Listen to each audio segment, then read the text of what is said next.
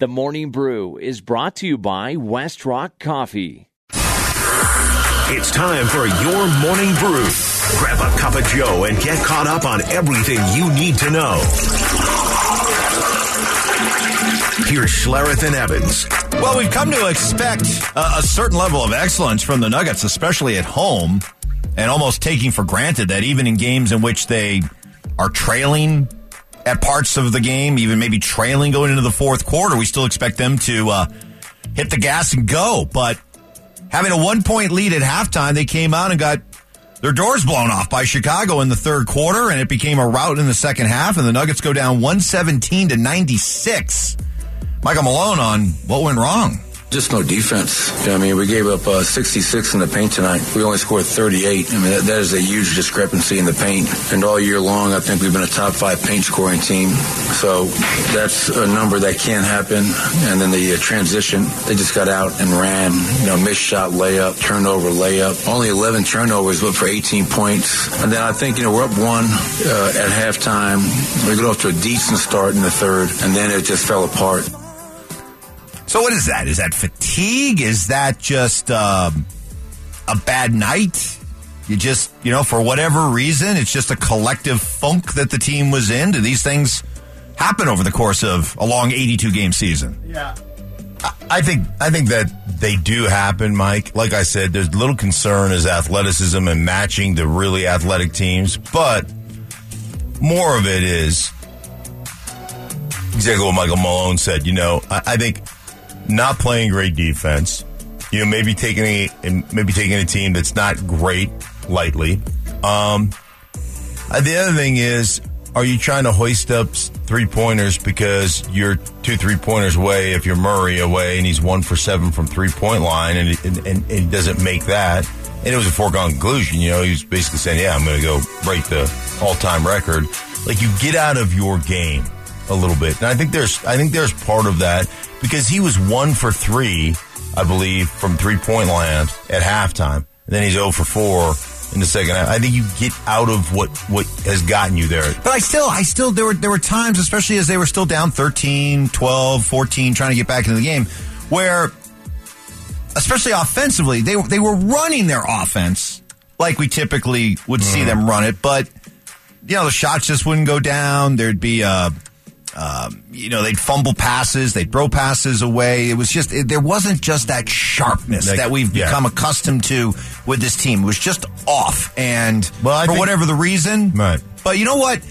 They have not, of course, the Nuggets haven't reached, for me, the level of trust that I have in the Avalanche. Sure. have earned it, right?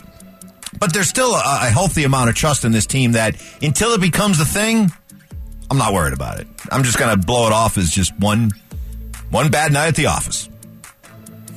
I'll give you that. Although, that's something that I'll keep an eye on. Keep an eye on, sure. Right? Sure. It's not a thing. Right. Until it becomes a thing. Next on the Morning Brew, we've got the Avs and Kings tonight. But first, a Jared Bednar update on Gabe Landeskog's knee. Am I a little bit concerned? Yeah. I mean, he hasn't played all year. Do I think that he can easily come out of this and be fine? Yeah. I mean, he's putting in the work, so only time will tell. You still know. You speak knee. You speak injuries. And Bednar also revealed some new details that apparently this is not just one surgery that he's coming back from. He had a surgery last March before returning for all 20 postseason games. Then he had another surgery in October.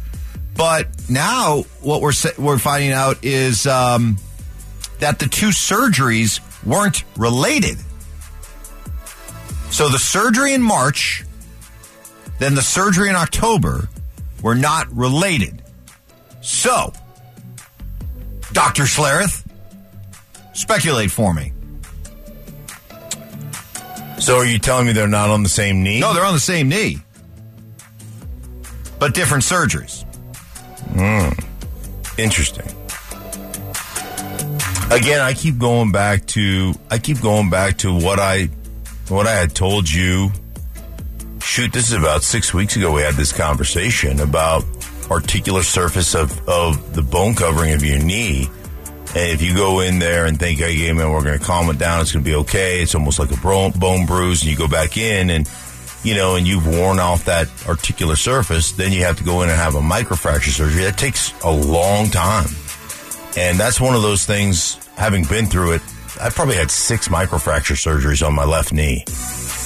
And what ends up happening is, you take one step forward and you're like, hey, man, I feel pretty good today. And you go out and you press a little bit and then you're limping around for 3 days. And it's just a hard, that microfracture surgery literally was like, there were more setbacks in that process than an ACL. Just because it's just not, it just takes time. So bottom line it for me. Just your gut feeling. I'm just asking for a gut feeling, but you're well versed on this. You're kind of an expert on it. Just everything you're hearing. Where would you put the odds of Gabe Landeskog returning this season at? Returning, I would put the odds at 60%. Just to return. Just to return. Just a little bit above 50-50. Yeah. Okay. And then return and be excellent. And be Gabe Landeskog. 10%. Wow. Okay. Next on the Morning Brew. Nice to see when the bully acts like a bully and then somebody stands up to the bully and the bully cowers.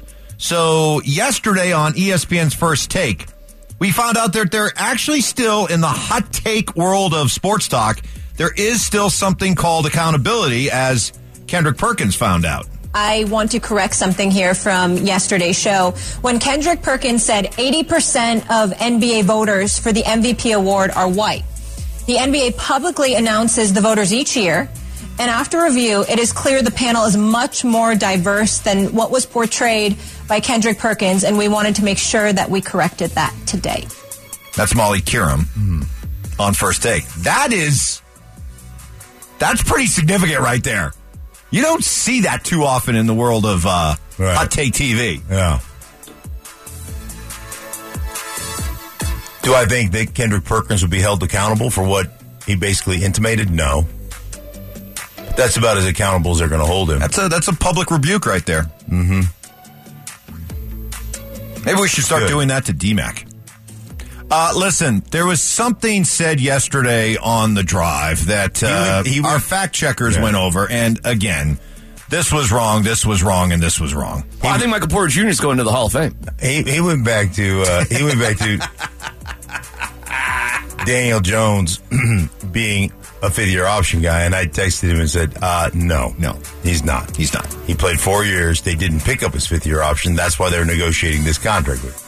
We here at the fan would like to take this opportunity to correct some of the bombastic takes from the afternoon. Next on the Morning Brew, local college basketball conference tournament, March Madness. 7 seconds to go. Drives left in the paint. Floater up and good. 2.7 seconds to go. And a timeout on the floor. Rams back in front. CSU Radio, Isaiah Stevens with the game winner as the Rammies get a win in the first round of the Mountain West tournament. CU also wins. Air Force and Wyoming lose. So both CU and CSU in action today. CSU, and both at 1 o'clock, by the way. You got CSU playing number 1 seed San Diego State. You got CU playing number 1 seed UCLA. So good luck with that, guys. We're all counting on you. Hey, man, you want to get to the big dance? You got to win the number 1 seed, right? You got to beat those guys. They got to win it all. Yeah, you got to win the tournament. There's only one thing left to do. That's right. What's that? Win the whole damn thing. That's right. Win the whole thing. There you go. That's your mission, CU and CSU. Let's go. That'll do it for the Morning Brew. Bring that to you each and every morning at 6:30.